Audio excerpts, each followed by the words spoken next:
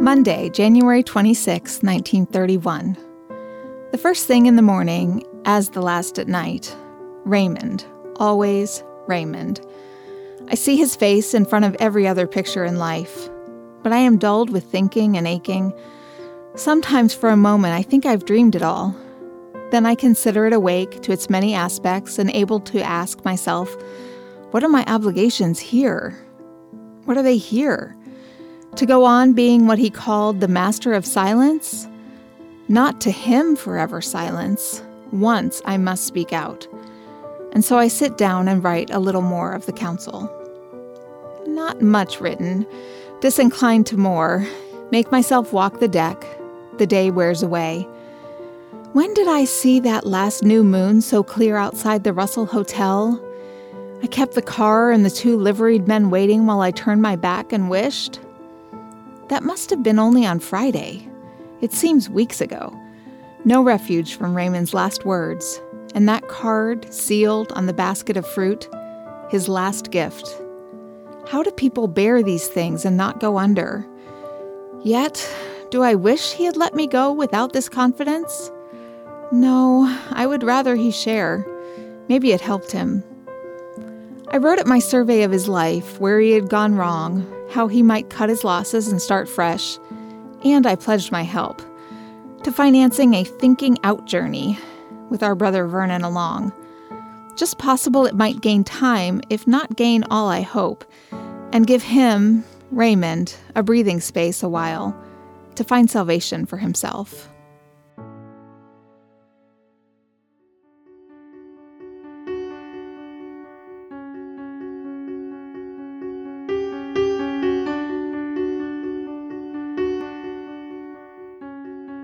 Welcome to the Elizabeth Robbins Diary podcast. I'm your host, Natalie Kaler.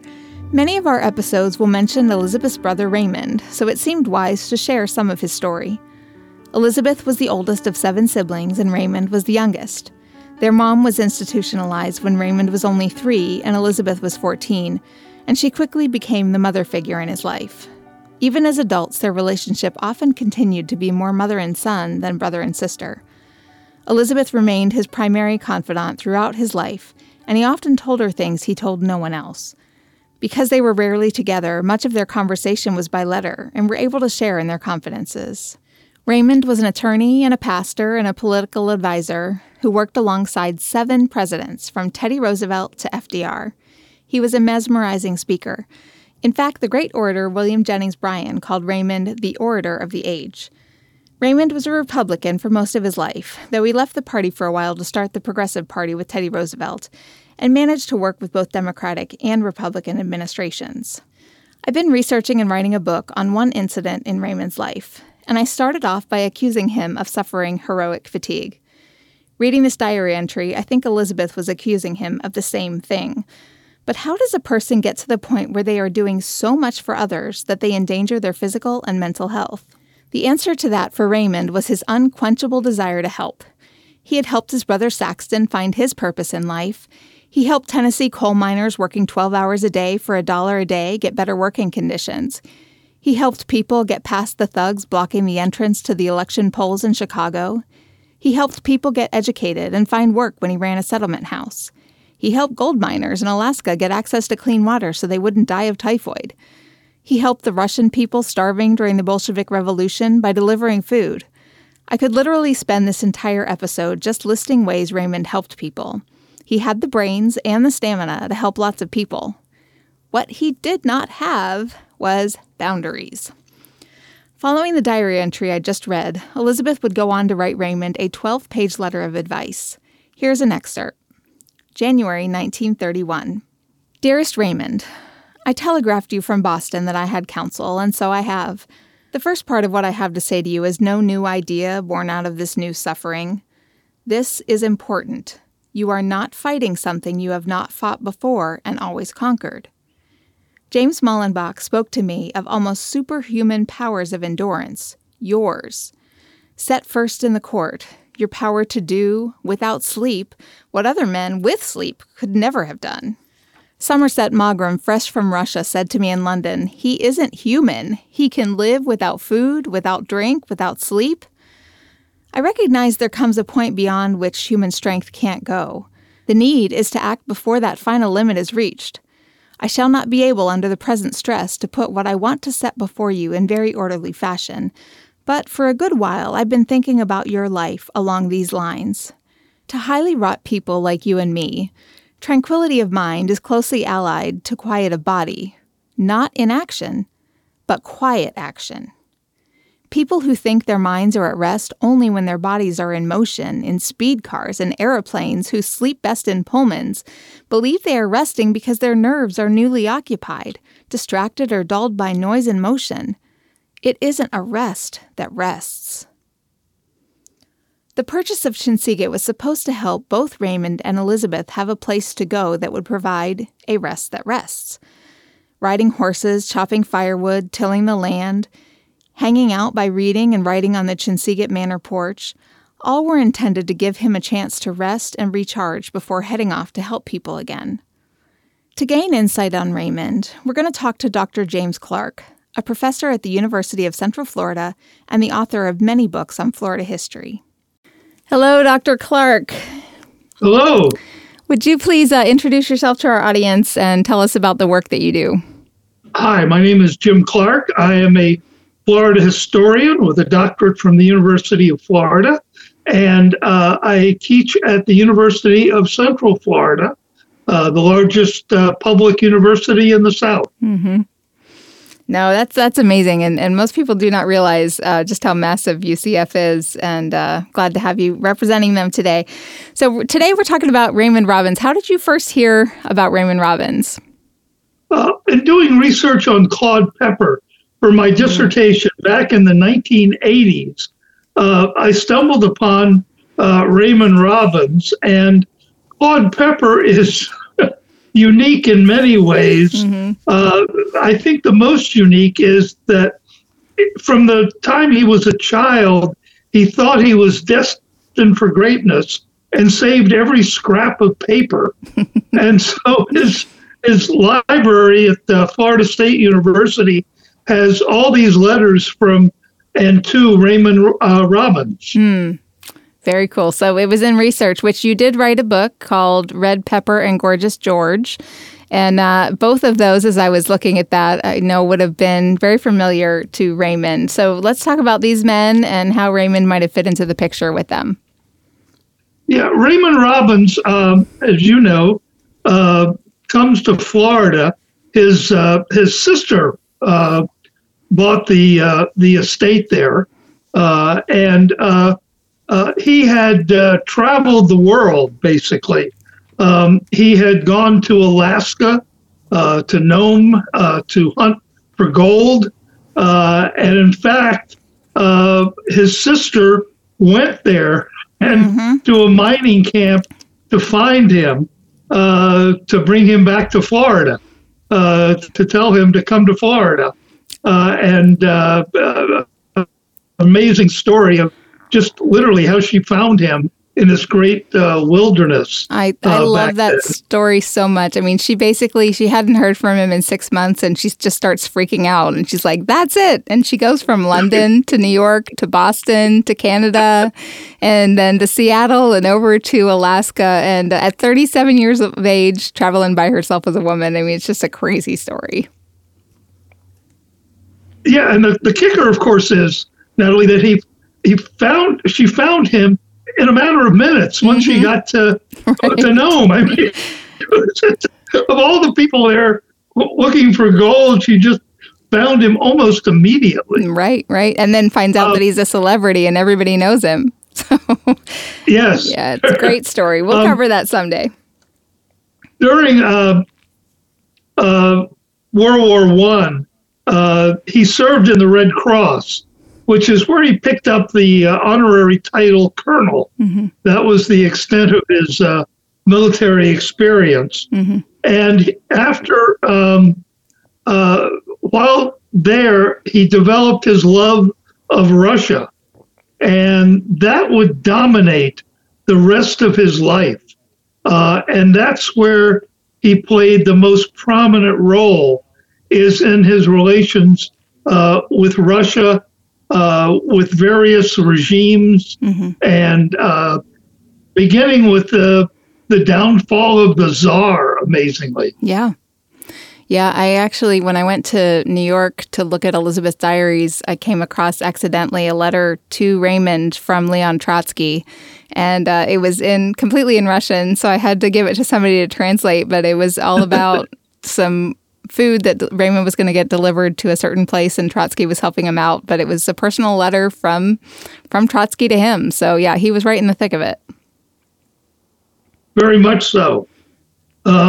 And so that's how I encountered him.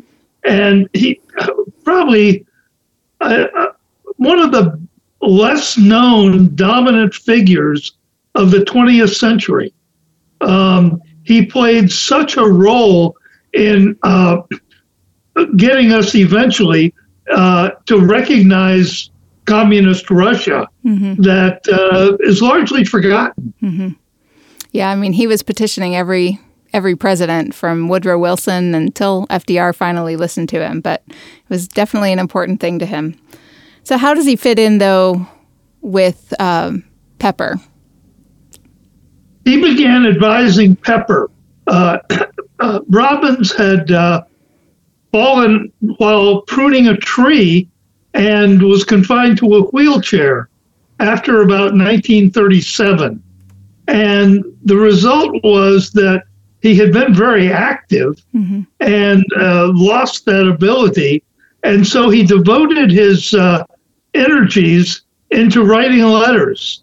And as you know, wrote, thousands of letters. Yeah.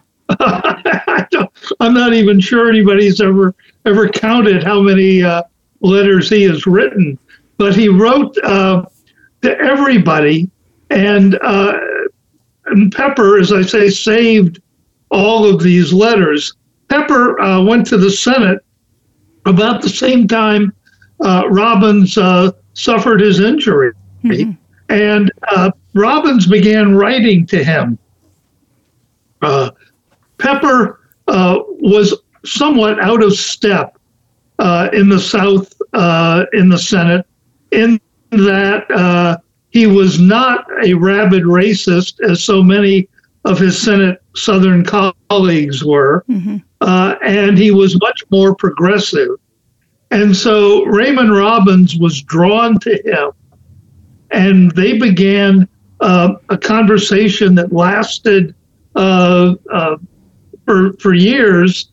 And in fact, Pepper said at the time that he considered Robbins one of his closest, if not the closest friend. That's amazing. So you mentioned to me when we were talking earlier that you think that maybe Raymond was kind of to blame for Pepper losing his seat. What was that about? Yeah, he became a cheerleader for Russia. And Robbins was a strange man, and people get this confused. Robbins was not a communist. Robbins did not support communism. What he supported was Russia. And that may seem like a thin line, but he originally, after the fall of the Tsar, he supported the interim Kerensky government, which was a democratic government that lasted just about 6 months. Then when the Bolsheviks came in, he supported Lenin. What he fought for was recognition of Russia, beginning with Woodrow Wilson, and as we say, ending with Franklin Roosevelt when it finally happened. But what is strange about Robbins is he was an anti-communist. He worried, in fact, that communism might happen here. And so he became a progressive Republican at first through the 20s, and with Hoover, he was a progressive Republican. He was vital in Hoover's 1928 campaign. Right. So he supported Russia. He loved Russia, but not necessarily communism. His goal was recognition of Russia for a variety of reasons, including helping the American economy. So after, as World War II went on, Pepper began to look for a cause. And in the run up to World War II, he had warned America about the rise of Adolf Hitler. He stood alone in the Senate for several years saying, we need to do something about Hitler. He was mocked, he was hung in effigy, he was ridiculed by other senators saying, hey, nothing to worry about. And so Robbins was attracted to him.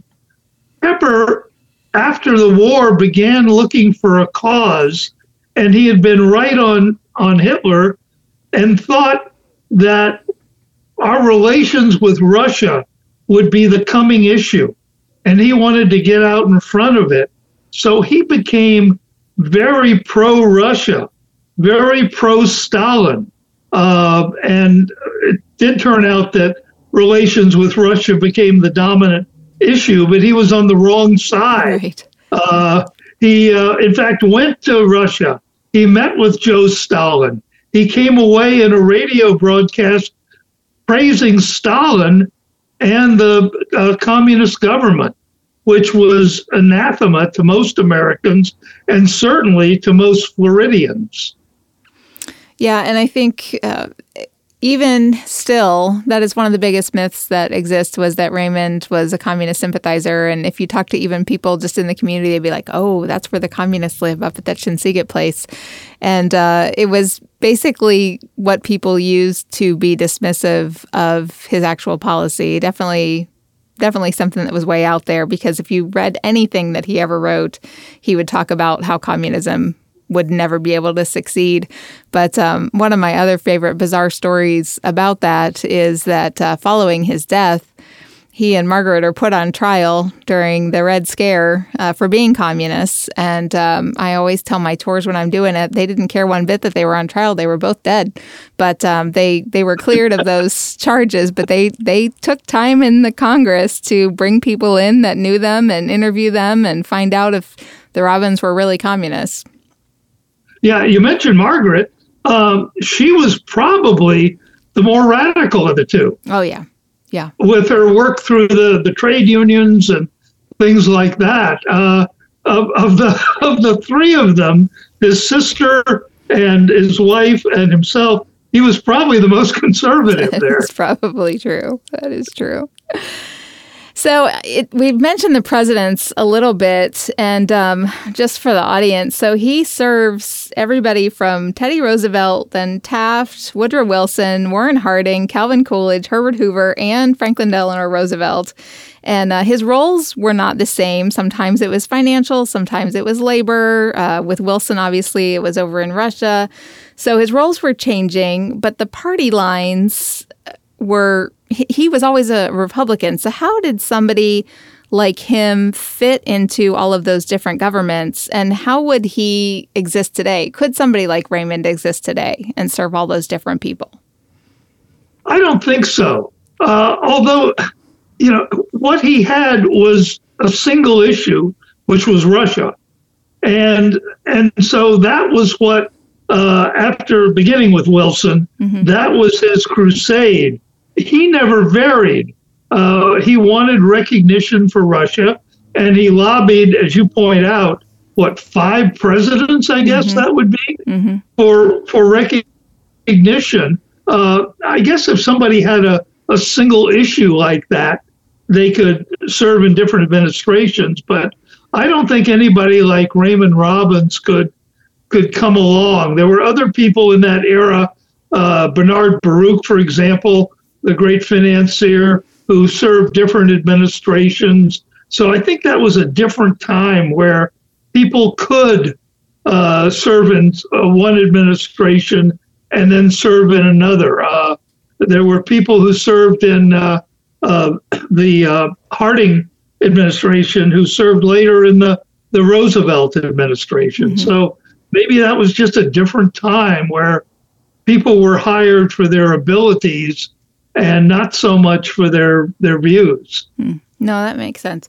So what would you consider to be Raymond's primary contribution to the politics of his day? I think obviously, Roosevelt's recognition of Russia is the paramount thing. I'm not sure without Robbins that it would have happened when it did. It may have happened later. Mm-hmm. But as we said, 4 presidents had rejected relations with Russia. Robbins was able to use the Great Depression. Before he had talked about, how we needed to have relations with Russia, kind of a world issue. But with Roosevelt, he campaigned on the Great Depression. Hey, that could be a market for us. That could help our economy. And that convinced Roosevelt to recognize Russia. And sure enough, Henry Ford then built a Ford plant in Russia. So he was right about that. Mm-hmm.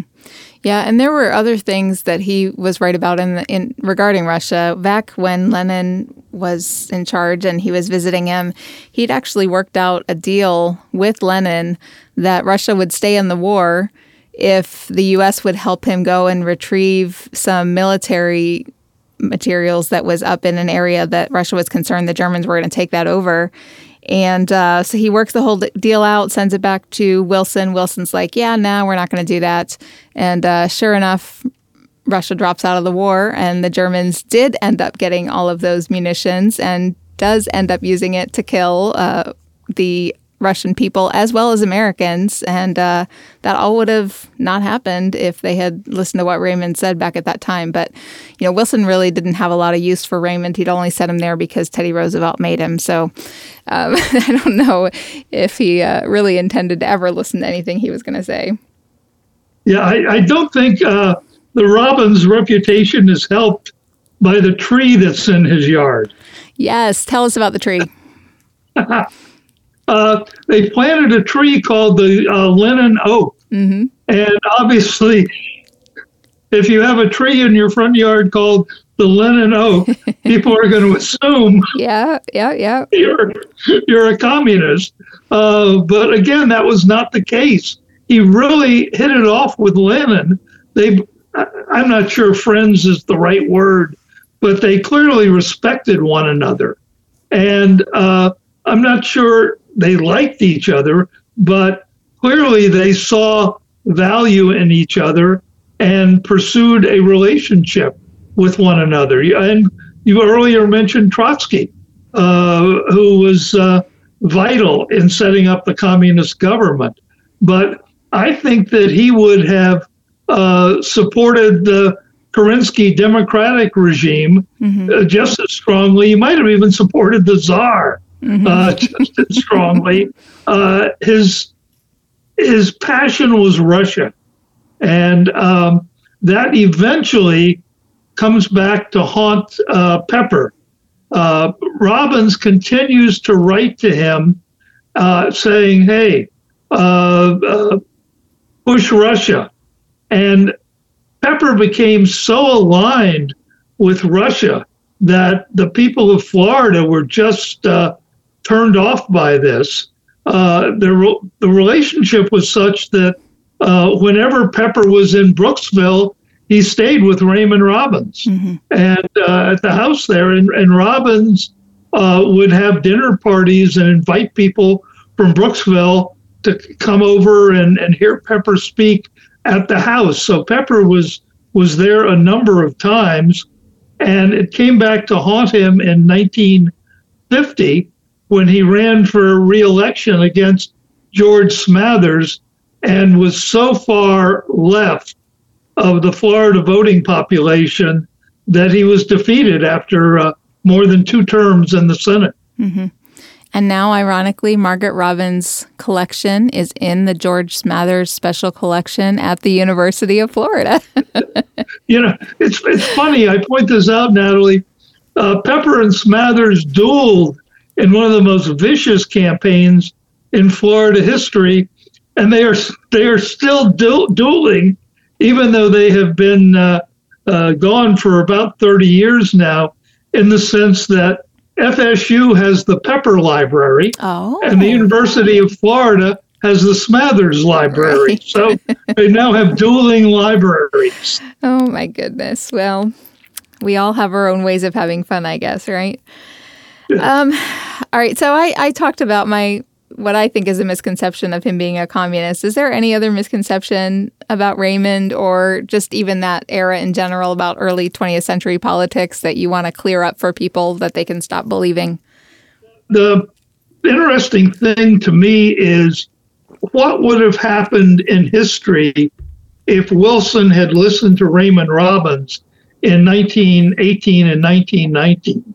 How would the world history have been different if we had tried to do something in terms of normal relations with Russia? As you know, not only did we ignore them, but the rest of the world did too. Mm-hmm. They weren't allowed to join the League of Nations. They were ostracized and made their own way. And that would eventually, of course, lead to them signing a treaty with Hitler and the Nazis in the 1930s. So, it is fascinating to think what would have happened if the world had listened to Raymond Robbins. That's a great way to put that, and I love that. If somebody wants to study this era more, besides reading your book, Red Pepper and Gorgeous George, is there any other resource that you would recommend to people? Yeah, there's an article by Alex Lichtenstein called The Lennon Tree, which I'm sorry, the Lennon Oak. Yeah. It's an oak. It's an oak. It is an oak. It's an oak, which was in the American Communist History Journal, and Volume 3, Number 2, which has a tremendous article about Robbins, about Pepper, about their friendship, but also has details about Raymond Robbins and his life and the family. And again, if you're really interested, you can go online. Some of the correspondence, as you mentioned, the papers are in the FSU library, but some of the Raymond Robbins correspondence is online and available through the FSU library. Oh, that's amazing. No, that's always useful because it's good to know not just the official things they were talking about, but you see where they connected personally by the things that they wanted to talk about outside of whatever the official conversation was. And if you go to Chinsegat, make sure you ask your tour guide where the Lennon Oak is. They should be able to point that out to you. It's just right over by the dining hall, and we know the exact date it was planted because Margaret sent her husband a letter and said, "Hey, I put this acorn in the ground, and we're going to call it the Lennon Oak." And so it was April of 1918 that tree was planted, and it's still doing great. It used to have a plaque, and when the Boy Scouts found it and saw that it was named Lennon, it ended up causing a great controversy, and they melted it down, and it got thrown. It did. It got melted down into a ball and got thrown into Lake Lindsay. So I'm waiting for Swift Mud to dredge that lake, and I'm going to reclaim the ball of bronze that used to be the Lennon plaque. We are more than 100 years removed from that. I'm still not sure you could put up a Lennon Oak plaque. Not the plaque, but I think a ball would be very cool if you stuck it. So if you could stick that in the museum and say, this used to be a plaque for Lennon. I think we could tolerate that, right? I think so. Dr. Clark, thank you so much. This was really useful. I think everybody's going to love it. Thank you, Ned. Raymond was a hugely influential person in his day, and influence generally is accompanied by controversy. Raymond stirred things up for sure, and we can debate on policy positions. What is not up for debate is his desire to help people. Heads up, if you decide to do your own research on Raymond, you might find some very inaccurate information, like the fact that Raymond found gold in Alaska, or that he's buried with the gold at the foot of the altar oak at Chinsegat.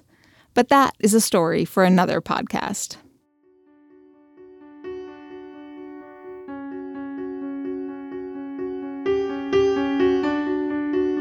On the next episode of the Elizabeth Robbins Diary podcast, We'll go undercover with Elizabeth as she researches for a novel on human trafficking, and we learn how things have changed and how they've stayed the same in the last 100 years. Thank you for listening to the Elizabeth Robbins Diary podcast, a creation and production of Brooksville Main Street, a nonprofit focused on economic redevelopment through historic preservation and placemaking. The podcast is made possible with the help of a generous grant from Florida Humanities and the brilliant minds of our guest experts like Dr. Clark. Would you please consider following and rating the podcast? By following us, you'll be sure not to miss an episode. And rating is a super helpful way to help us spread the word and support all the hard work of the following people. Leif Thomason of Odd Life Studios produced this content, as well as editing, mixing, and mastering it. Tom and Patria Dye opened Profound Revelation Studios in downtown Brooksville, allowing us to create this content right in the heart of our city. The docents of the Chinsegut Hill Historic Site and Andrea Reed, who generously provided research, support, and advice. Barry Meindl of DeBar Design created our lovely graphics. Elisa Babor of Roots Creative Co. designed an amazing website and social media.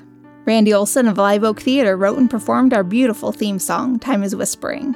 Vale's Library of New York University for access to Elizabeth's collection. Those resources are quoted with the kind permission of Independent Age. Find out more about them at independentage.org. And of course, thanks to Elizabeth and Raymond Robbins. There are several scriptures the Robbins placed on plaques on the property at Chinsegut, and one I think particularly relevant to today's episode. It comes from the book of Isaiah, chapter 58, verse 12. You'll use the old rubble of past lives to build anew, rebuild the foundations from out of your past. You'll be known as those who can fix anything, restore old ruins, rebuild and renovate, and make the community livable again. One cannot deny the Robbins spent their lives attempting to live out this verse, and it's an honor for me to executive produce, write, and host this telling of their story.